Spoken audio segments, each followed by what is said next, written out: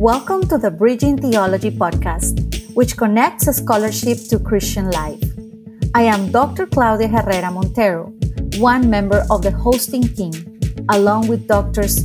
Beth Stovell, Candace Smith, Kevin Hill, and Ryan Reed. Today's episode features a conversation with Dr. Paul Foster. Paul is professor in New Testament language, literature, and theology at the University of Edinburgh.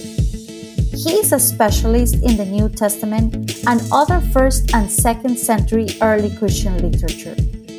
Watch for his upcoming edited volume, The Apostolic Fathers, Volume 4 in the Ancient Library of the New Testament Studies, which will be published by Sunderland in early 2023. Our hosts today are Dr. Kevin Hill, who specializes in patristic theology, and Dr. Candace Smith, who specializes in womanist thought and practical theology. If you enjoyed today's episode, please consider sharing it with others through social media. And now on with the conversation.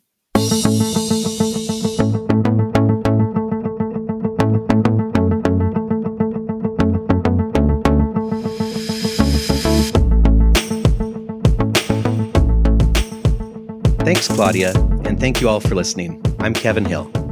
And I'm Candace Smith.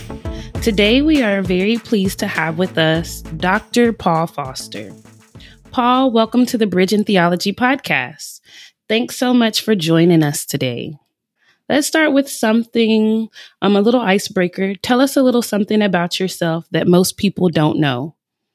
Well, thank you very much for inviting me along. It's a pleasure to be with you both today.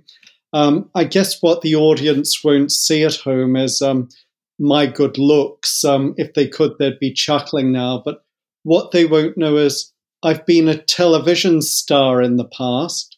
My first job was as a mathematics teacher in rural Australia.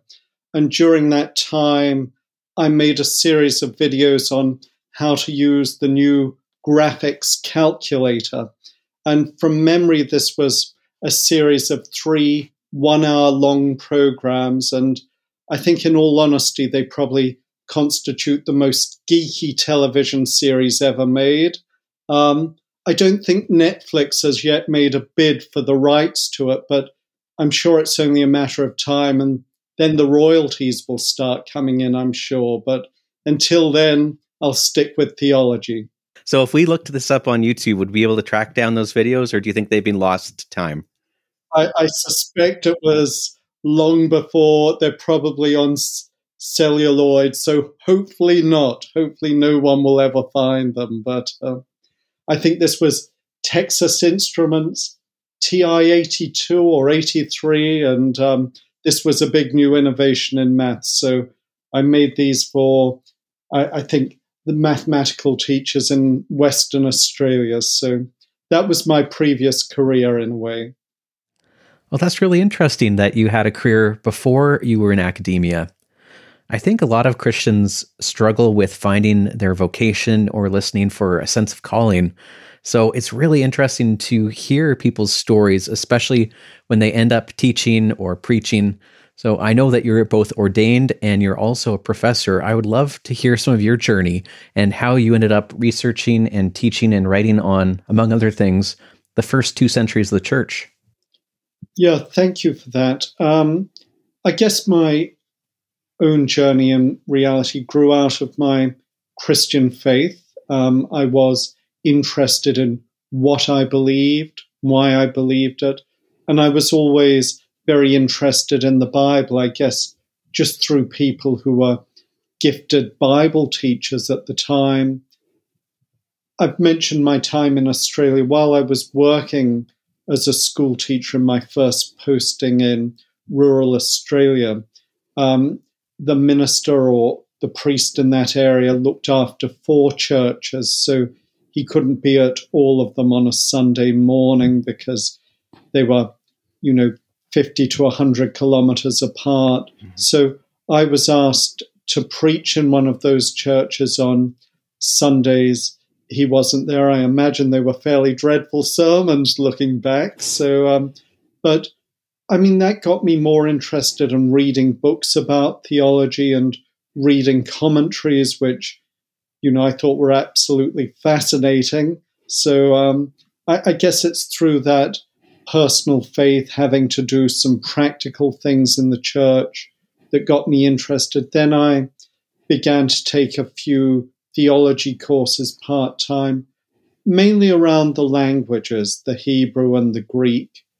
And after that, I decided I wanted to take the full degree. Ordination only happened later during the doctorate and alongside that, really. So I guess for those trying to work out how to do it, in many ways, I think it's a journey or a process. No one's story's the same. But, I think just talking to people who are experienced, maybe have trodden a similar path, is the way to go about this. I think people also need to understand the realities if they want an academic career. It's probably years of study from undergraduate, maybe a master's degree, a doctorate. There's probably the best part of a decade of study there.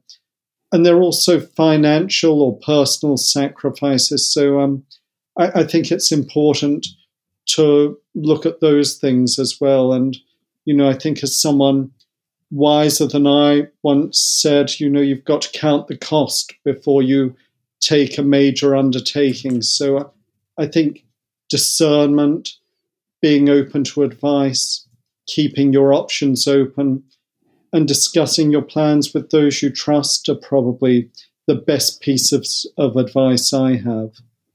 Thank you for sharing some of your story with us. I want to ask you, just in your own words, just as a follow-up, what is the purpose of Christian scholarship to you? I guess when I find out, I'll let you know.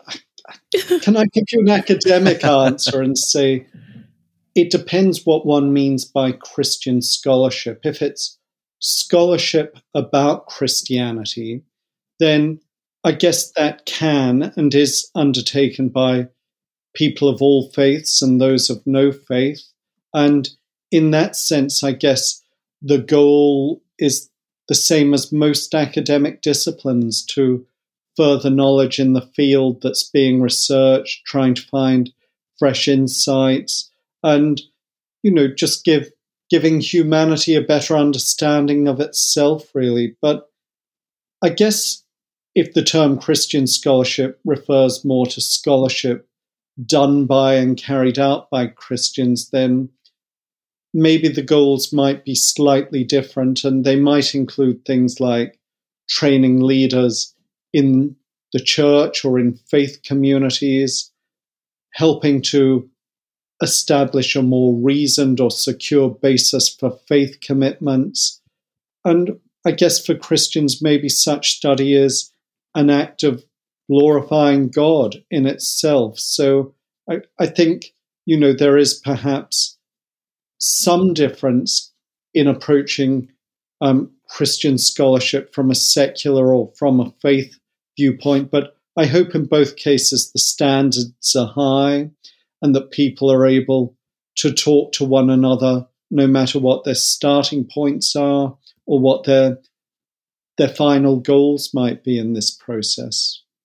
If we continue on the subject of Christian scholarship for a moment, it's certainly important that Christian scholars produce research that is of the highest academic standards. Do you think scholars who have those abilities should focus exclusively on researching and writing at that very detailed level, or do you think that they should also try, where it makes sense, to then communicate their findings to a broader audience, perhaps a lay audience? No, I think we should definitely try and make it understandable to people within the church and outside. I think there might be a difference. To take an example, I've mentioned I taught maths. Probably if someone was researching an area in advanced theoretical mathematics, that's very hard to distill down. But I would hope in many ways that, that the kind of scholarship that we're doing is at least accessible to anyone who has a humanities or a social science degree.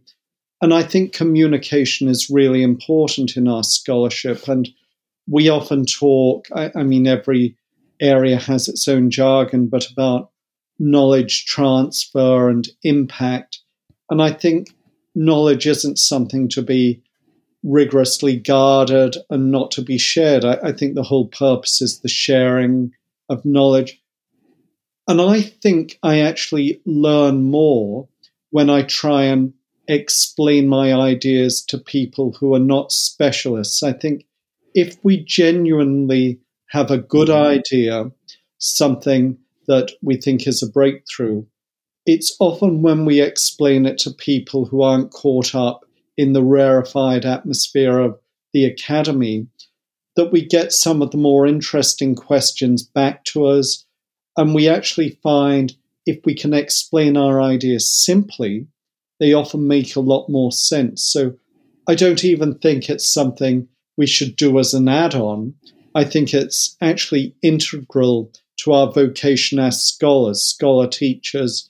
And I guess taking that as a Christian, I think I often take up invitations to talk to ministerial groups or church groups, to share knowledge, to get those perspectives. And I'm often the one, I suspect, who's more enriched through doing that than they are. So, yeah, I mean, that's definitely a very important part of scholarship.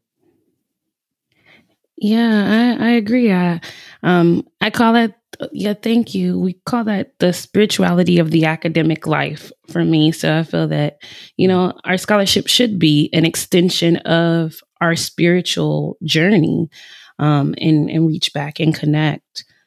One of your recent works is on the major commentary of the epistles to the Colossians, which includes the household codes, including Colossians 3:22 that says, "Slaves, obey your earthly masters in everything, not only while being watched and in order to please them, but wholeheartedly fearing the Lord." And in the U.S. context, many older Black Christians wrestle with the Pauline text, certain passages of them, because they've been very controversial, particularly the household codes, passages about slaves being obedient to their masters, because they were used to subjugate Blacks during chattel slavery and the Jim Crow era.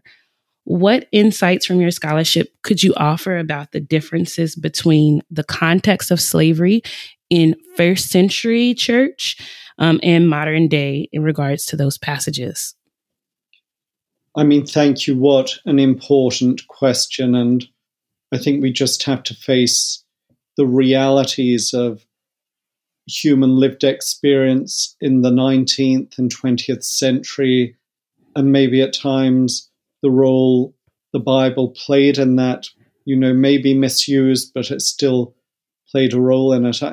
I think there are definitely days when we all wish Paul had said a lot more or given a resounding condemnation of slavery. However, you're right, we need to remember that Paul's context was not our context, nor the context of the 19th or 20th century USA. And I actually think the household code in Colossians is more subversive than we recognize at times. If you look at some of the Greco-Roman household codes in Aristotle and other writers, they are addressed to the person in power, the master or the paterfamilias, telling them how they should regulate the household. One thing that's striking in Colossians is that in each of the pairings, the first party addressed is always the person we might think is the powerless one. So wives are addressed before husbands, children before parents, and slaves before masters. So that may say something about the makeup of Pauline churches, but I think it's also privileging those who would often have been seen as having no voice and not worth addressing. Now, that's not to say that in itself is doing enough. I think by doing that, though, there is a subversion of the standard power dynamic. And I mean, even in that text, one of the points that the writer makes is that slaves are not ultimately bound to an earthly master. They are serving someone else in their service. And I guess the Greco-Roman world was one with a complex relationship around slavery. There was a huge number of slaves, but after things like the Spartacus revolt, there was a fear among the masters and the freed people that they would be murdered in their beds by their slaves. So I guess Paul is worried, or whoever writes Colossians, not to totally destabilize that. Their first concern is obviously the spread of the gospel. Now, we might have questions to ask about how can one spread the gospel while leaving people in a position of weakness and powerlessness. One answer, of course, has always been to say that Paul thought the eschatological age was coming immediately, so he wasn't concerned about those things. I neither think that's totally helpful or totally true. I think there's more to it than that. And I think if we look at Paul's letter to Philemon, where he's dealing with the case of the runaway slave Onesimus, I think although Paul plays the deferential part there and sends Onesimus back, I mean, he's actually saying to Philemon, you know, if I owe you anything, send me the bill, I will pay it. Oh, but just remember, if it's relevant, you owe me your very salvation. I mean, it's total manipulation, isn't it? But he also says to Philemon, you know, I'm sending your slave Onesimus back to you, but I'm sending him back as so much more, as a beloved brother. And I think there is an implication there, although not spelled out, because, you know, this letter is going to be read in front of the church, and maybe Philemon will be shamed if he doesn't do what is implied, which is you can't hold a beloved brother as a slave. This is someone who's your equal in Christ. So I think that's part of it. Now, I'm no expert in US history, and I guess we all find some of the exegetical moves that were made by those who wanted to say slavery had biblical support in some ways to be a salutary lesson in how we can still read the text in detail even today and maybe miss its overall message. And I mean, I don't totally understand the Jim Crow perspective, but I think it's said or pretended to say that everyone was equal, but that equality was carried out in separation, that there should be separate schools, separate churches, separate buses, and so on. The trouble with that is I don't think that's equality, first of all. And second of all, I don't think it's Christianity. So, I mean, we can dress things up to make the Bible say what we think it means. But the reason I don't think it's Christianity is the message of Jesus, as I understand it, is unconditional love of neighbor and seeking the best for others ahead of ourselves. And, you know, Paul, I think, also speaks about this when he says ethnic, social, and religious distinctions no longer hold. There's no longer male or female, Jew or Gentile, slave or free. And even the letter to the Ephesians talks about breaking down dividing walls, in that case between Jews and Gentiles. But I think the implication of a passage goes much further than that. And really, back to what Paul said to Philemon, if people are our brothers and sisters in Christ, or even just our human brothers and sisters, you know, we can't be engaged in behaviors or using the Bible to cause separation and division. So I think the household code perhaps does a lot more than we sometimes see, but it also needs to be read in light of wider Pauline theology. And I guess it also makes me question where my blind spots might still be and what I might be doing which isn't working to promote love of neighbour. So I think, we all need to take a hard look at ourselves in light of these things. It sounds to me as though you understand that the Apostle Paul was quite a radical thinker, transformed by the gospel. So although obviously he was still a first century Jew, his thinking was quite a departure from that of some of his contemporaries. I think very much so. I mean, my friend Michael Bird would describe Paul as a very radical Jew, and I think that's right. I might even want to go a little further than that, and I think Paul's first commitment after his Damascus Road experience is to be in Christ, to be a follower of Christ, to have received a calling from Christ. And I know there are many people that would want to say that this is not a conversion experience, it's a call experience. And I think we might overplay that distinction. I mean, Paul definitely does not think he's totally moving away from one religious system to another. Like, just to take an example, if someone were converting, I don't know, from Christianity to Hinduism, that would be a totally different religious system. I mean, Paul still thinks he is worshipping the same God, but as a Christ believer.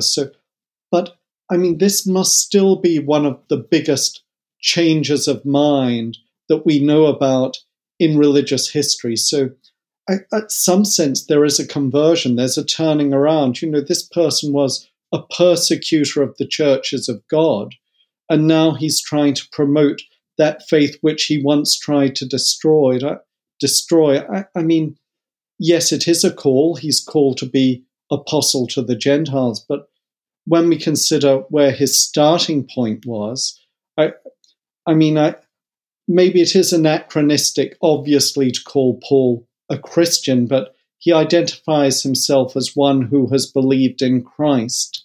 I don't know what we might call someone who believed in Christ, but maybe a Christ believer is the safest thing. Sometimes I get a sense that Christians are, of course, rightly focused on reading scripture and learning from it. But there's a sense where we don't really need to understand what happened after Acts. We don't need to look into the end of the first century and follow church history onto the second century and beyond. You've spent a lot of your career working on not just scripture, but also looking at the apostolic fathers, the Gospel of Peter, and other later Christian writings. Would you recommend that pastors and priests and other thoughtful intellectual Christians consider reading some of these later works? And if so, what benefit might come from them?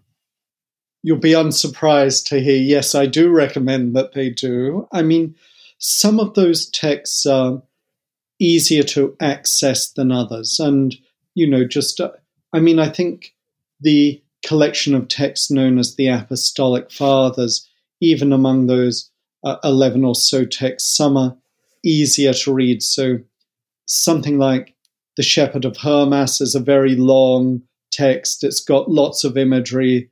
I don't know what's going on half the time in that text. So I would not suggest that as a first place to start. But I often think something like the letter of Polycarp to the Philippians, which is often denigrated for not having much theology in, is actually a pastoral pearl in a way.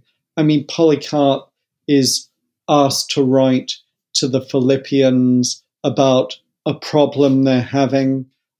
They've got a presbyter in the church who I think was looking after the money, and was looking after it a bit too much for his own benefit and not the church's. So, he needs to talk about that. And he also talks about trying to bring this person back along with his wife into the fold. So I think it's a beautiful pastoral piece.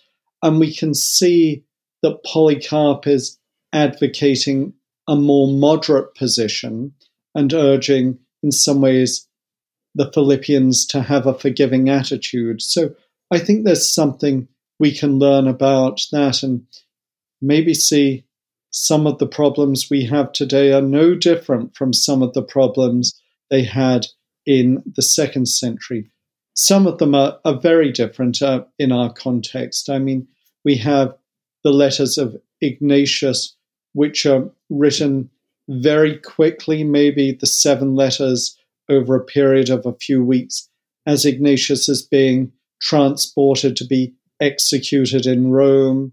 And fortunately, at least in the context in which you and I live, we are not facing those life, I guess, negating choices for our faith. That doesn't mean there aren't people in the world who aren't today, but in our own context, we're not. But I think we learn something by reading that history and paying attention to those who've gone before us in the faith. So I think they're very interesting. I think also texts like the Gospel of Peter I've written on are interesting for many reasons. Here's a text that's expanding on gospel traditions. It's a broken text. It starts and ends mid-sentence. There are about 9 pages of a manuscript, and it tells a lot of the story of the Passion, of Jesus' crucifixion, his resurrection, and some of the events after that. And I think it tells us what was important to early Christians, how people of faith appropriated, repackaged, kept retelling those traditions and keeping the story fresh in some ways. So I think that gives us more insight into the stories of the Gospels as being living stories that had to be brought to life again and again. So, yeah, I mean, some texts are, as I say, more accessible than others. And, it's worth thinking about where one may start if one's going to do that. So, yeah, definitely read them. I love what you said about their living stories that must be read and revisited again. And I just would like your insight on how might the influence of women and their role in the 1st and 2nd century church give encouragement and insight to the modern day church.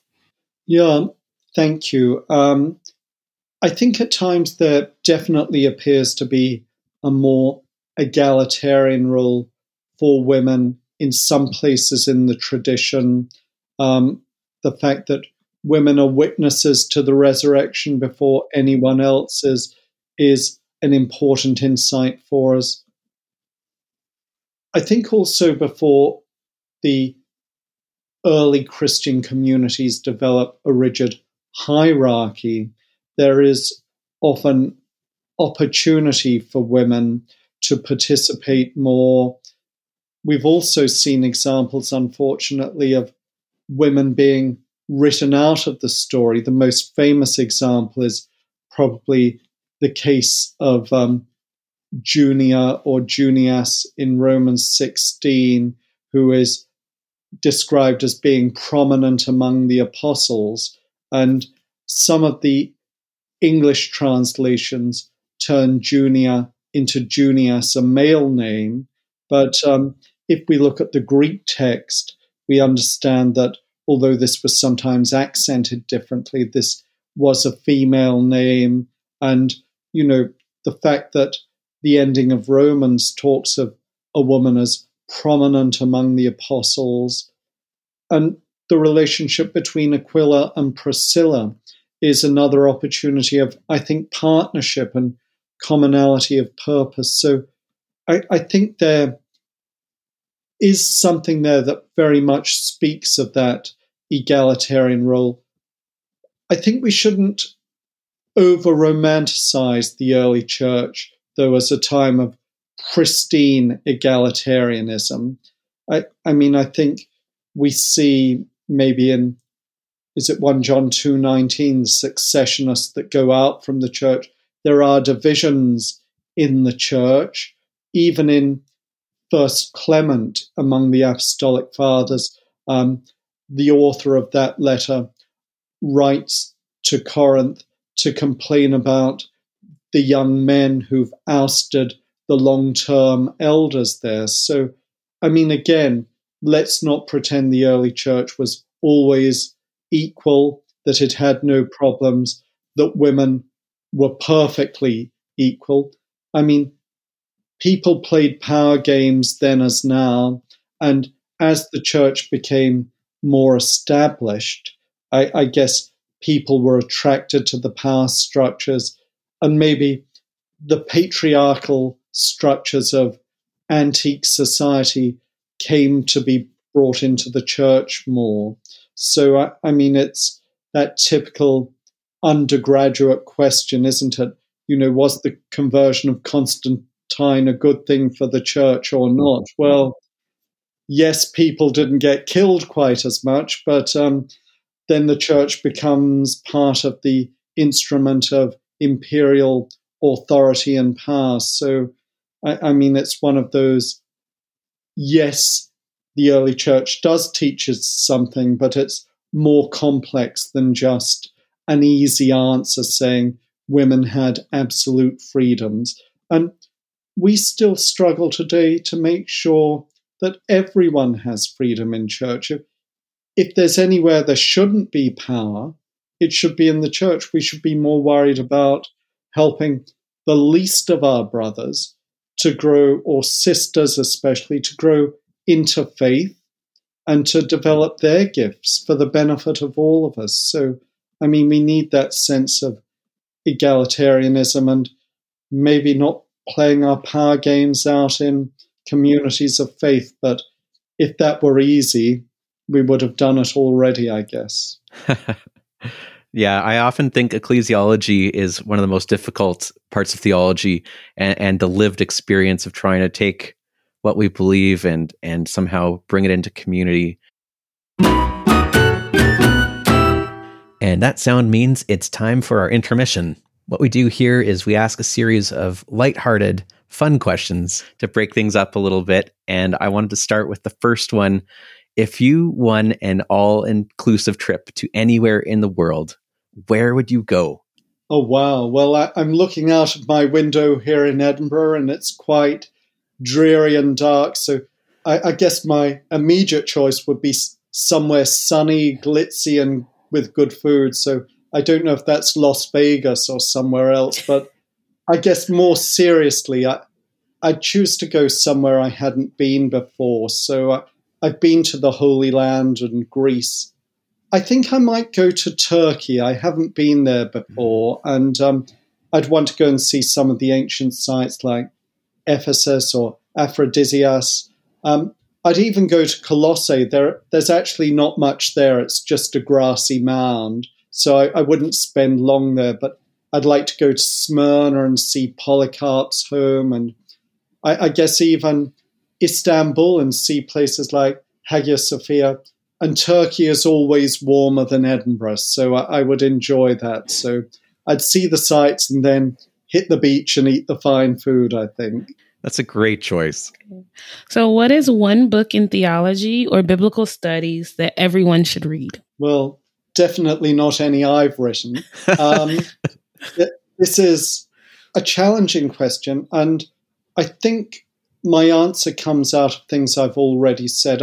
I think in our studies, sometimes there are too many sub-disciplines that atomize our understanding of Christianity. So for that reason, I'd choose a book that provides a framework or gives an overview of the early church. Maybe something like W.H.C. Friend's The Rise of Christianity, which looks at Christianity down to about the 6th or 7th century. It's a big book of some 1,000 pages, but I think it puts pay to the myth that nothing really happened in Christianity from about the year 100 to the year 1517. So I think I'd want someone to read a book that gave them the overview. So I'm curious, what's the best compliment you've ever received? I think I'm still waiting for the first one, to be honest with you. I think I'm most encouraged when one of my students tells me how a course or how something I've taught them's inspired them, especially if it helps them to pursue a career in theology. So they're the comments I value the most, I think. So yeah, something along those lines. And if you could have coffee or tea with any historical figure who lived after the 1st century, who would you choose? Maybe someone like Eusebius of Caesarea, because he seemed to know so much when he wrote his church history. So I'd want to ask him how he knew all that, what texts he'd seen firsthand,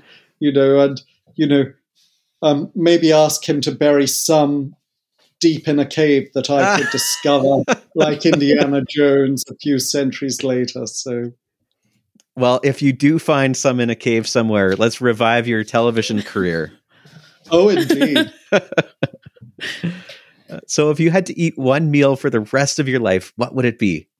I'm really quite partial to cheese, but I think eating cheese all my life might not be good for me, and probably not good for those around me. So I'd probably go for something a little more healthy and nutritious, maybe a nice piece of salmon with plenty of vegetables. But I do have a sweet tooth, so I'd probably have it followed by a creme brulee with coffee and then some more chocolates afterwards. I pretend to be healthy, but the chocolate gets me every time.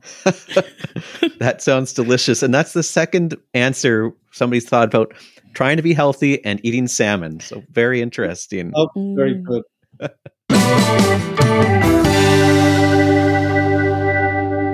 Okay, so we're going to move to the second half of our interview. So we just want to ask a couple more questions. What is your favorite book of the Bible and why? I know it's a hard one.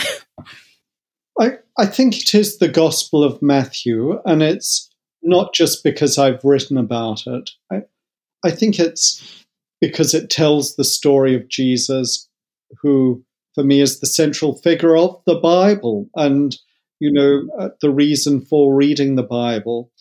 And in many ways, I think it has become our normative story of Jesus. I often, when I'm teaching Matthew, I go into the class and say to students, I'm the kind of lecturer that doesn't like to make overblown or unsubstantiated statements. So let me begin by saying that the Gospel of Matthew is the most important and influential Christian text ever written. And in one way, in more than one way, I think that's true. I think if you look at churches that have a lectionary, Matthew is probably the most read text, maybe alongside the Gospel of John in the church lectionary. So it's the text people hear the most often from, Orthodox Christianity, Catholicism, in my own Anglican tradition and many other churches. So I think it has an influence there.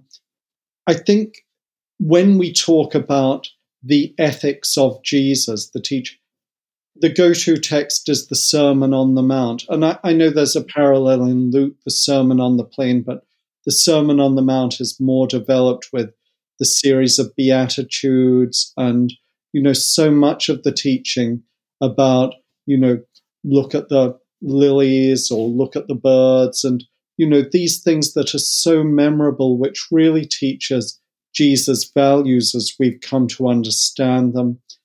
So I think in many ways, Matthew gives us that story of Jesus, which has been so influential and shaped the church. I mean, it's not a text without problems. I mean, at the end of it, we hear the people at the crucifixion, the Jews present shout out, his blood be upon our heads and the heads of our children. And that is a text with a very influential history, but a very negative influential history. It helped shape some of the pogroms during the Middle Ages. It was a text that maybe was heard in some places we don't even want to mention around the middle of the 20th century. And I think at times we almost cannot exegete a text like that. We can only fall silent and in a way just admit its use or its misuse was something we have to be ashamed about. But leaving those things to the side if one ever can, I think the Gospel of Matthew has such a rich story of Jesus, and even the forward-looking ending of the Great Commission is something that speaks of hope going forward, a future life for the believing community as well. So, yeah, I think the Gospel of Matthew, for me, without any doubt. In your opinion, what's a common misconception about early Christianity that you wish would be corrected for good? Maybe what I've hinted at already. I think one view that's incorrect is a view that sees a radical disconnect between the Jesus movement of the first century and Christianity of the second century and later centuries. Reading some scholarship, one is left with the impression, and I think this is the point some scholars want to make actually, is that they do not believe that anything that could be called Christianity existed prior maybe to Ignatius of Antioch, and that there's very little connection with what came before. And obviously there is development, there's a process there, but people like Ignatius are citing Paul at times. They're also citing Matthew's gospel or alluding to it. So, they obviously see a connection. And I think we need to understand that Christianity is always very heavily dependent on, its roots in Judaism. I would never deny that Jesus was very much a Jew, a first century Jew, and Paul was as well, but Christianity is just not something that is without connection, a total deviation from that faith that first century believers in Jesus expressed.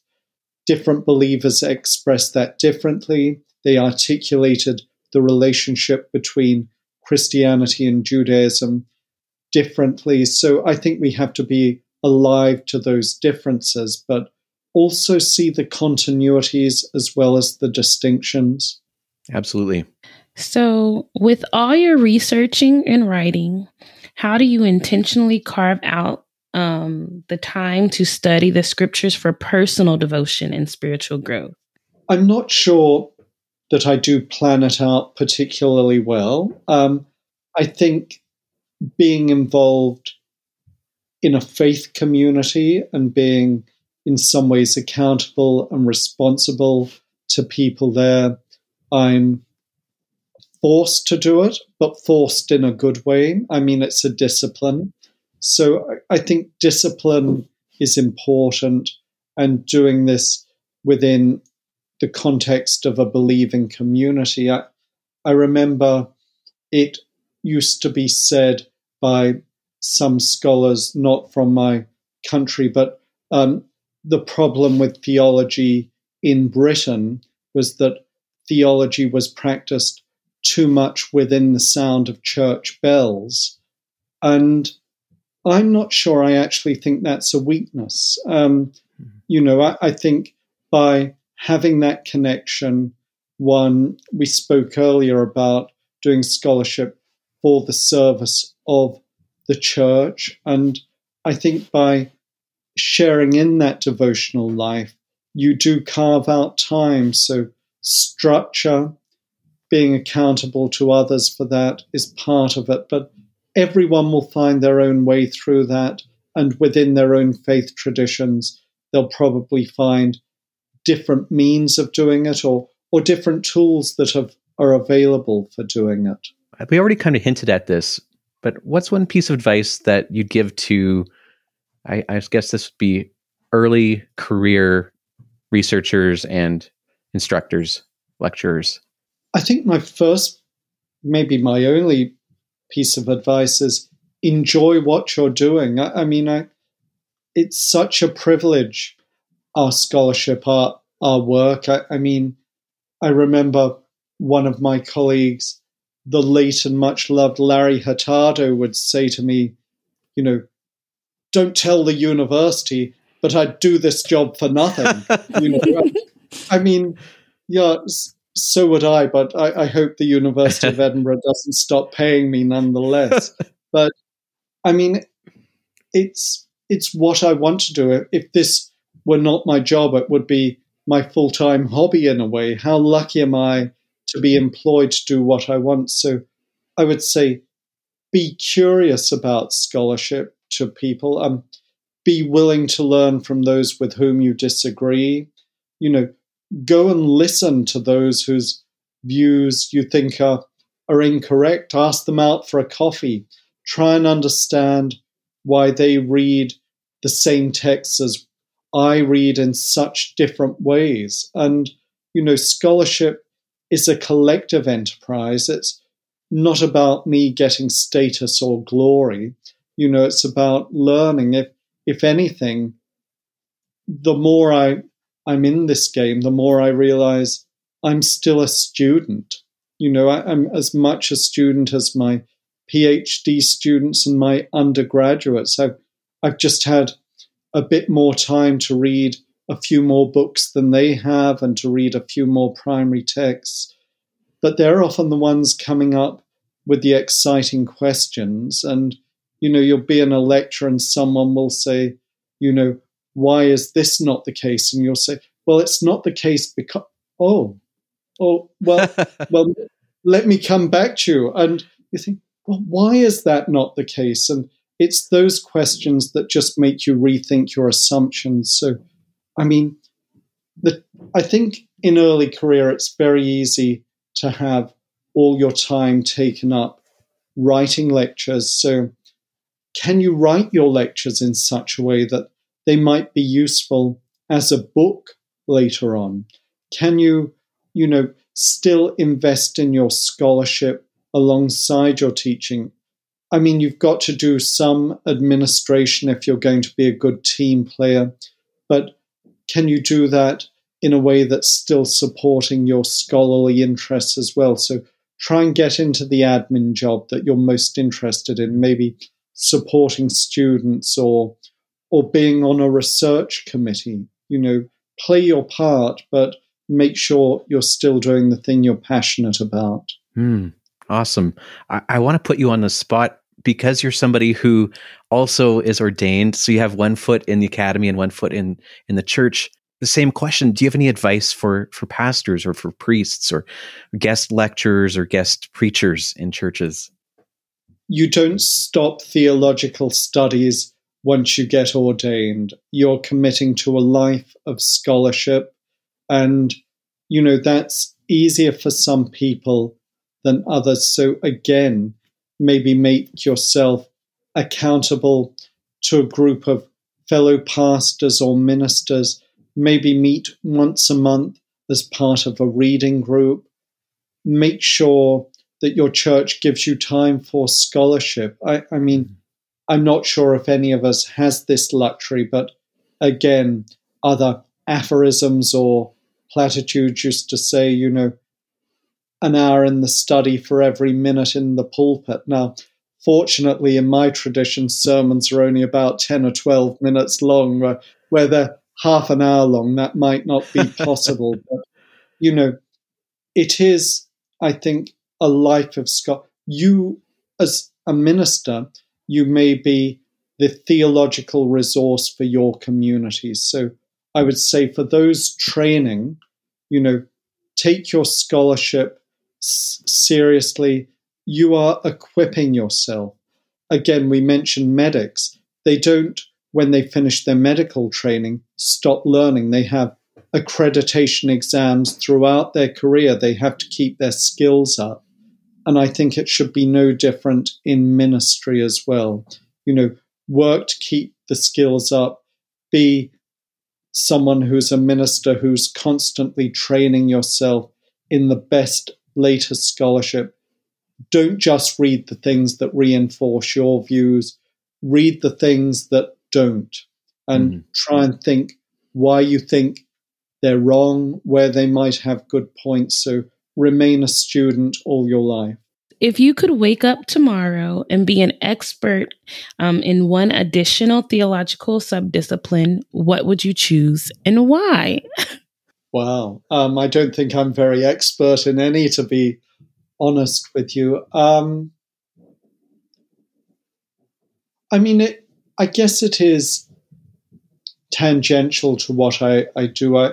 I've always been interested in Syriac Christianity. I don't read Syriac, so I think having a greater knowledge of that strand of early Christianity would be good. I mean, something further afield, I think I would also like to be more up to date on the scholarship of pastoral and practical theology. This is something I'm very much not an expert in. So, just to be able to have the download of all I would need to know on that would be great as well. But I'm fascinated by everything. So anything that I could be given for free would be wonderful. Paul, it's been a real pleasure and a privilege to speak with you today. Thank you so much for joining us on the show today. Thank you for your time. It's been my privilege. Thank you. Thanks for listening to today's episode. If you would like to learn more about the podcast, visit our website at bridgingtheology.com. If you would like to support the show, please subscribe to it in your podcast player, review it, or share it with others. This episode was produced by Kevin Hill.